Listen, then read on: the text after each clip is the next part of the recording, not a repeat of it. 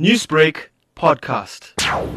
It's very, very sad, as he was an excellent policeman. He worked very dedicatedly. It's actually shocking for something of this nature to happen to somebody who's always out there safeguarding the lives of others in the area.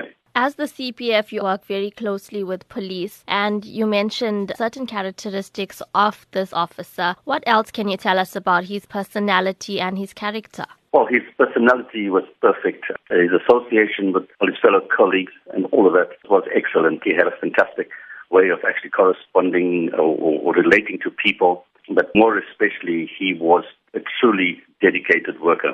On Sunday, we saw this shooting. What can you tell us about the crime levels in Phoenix? One needs to stay safe, and right at this moment, cannot pinpoint a particular area. I think generally, one's just got to be on the lookout. Crime is definitely on the increase. People at shopping malls should be very, very careful, watch their surroundings. Even I think that people should minimize their traveling as well. We're having plenty incidents of carjackings and so on that's being reported.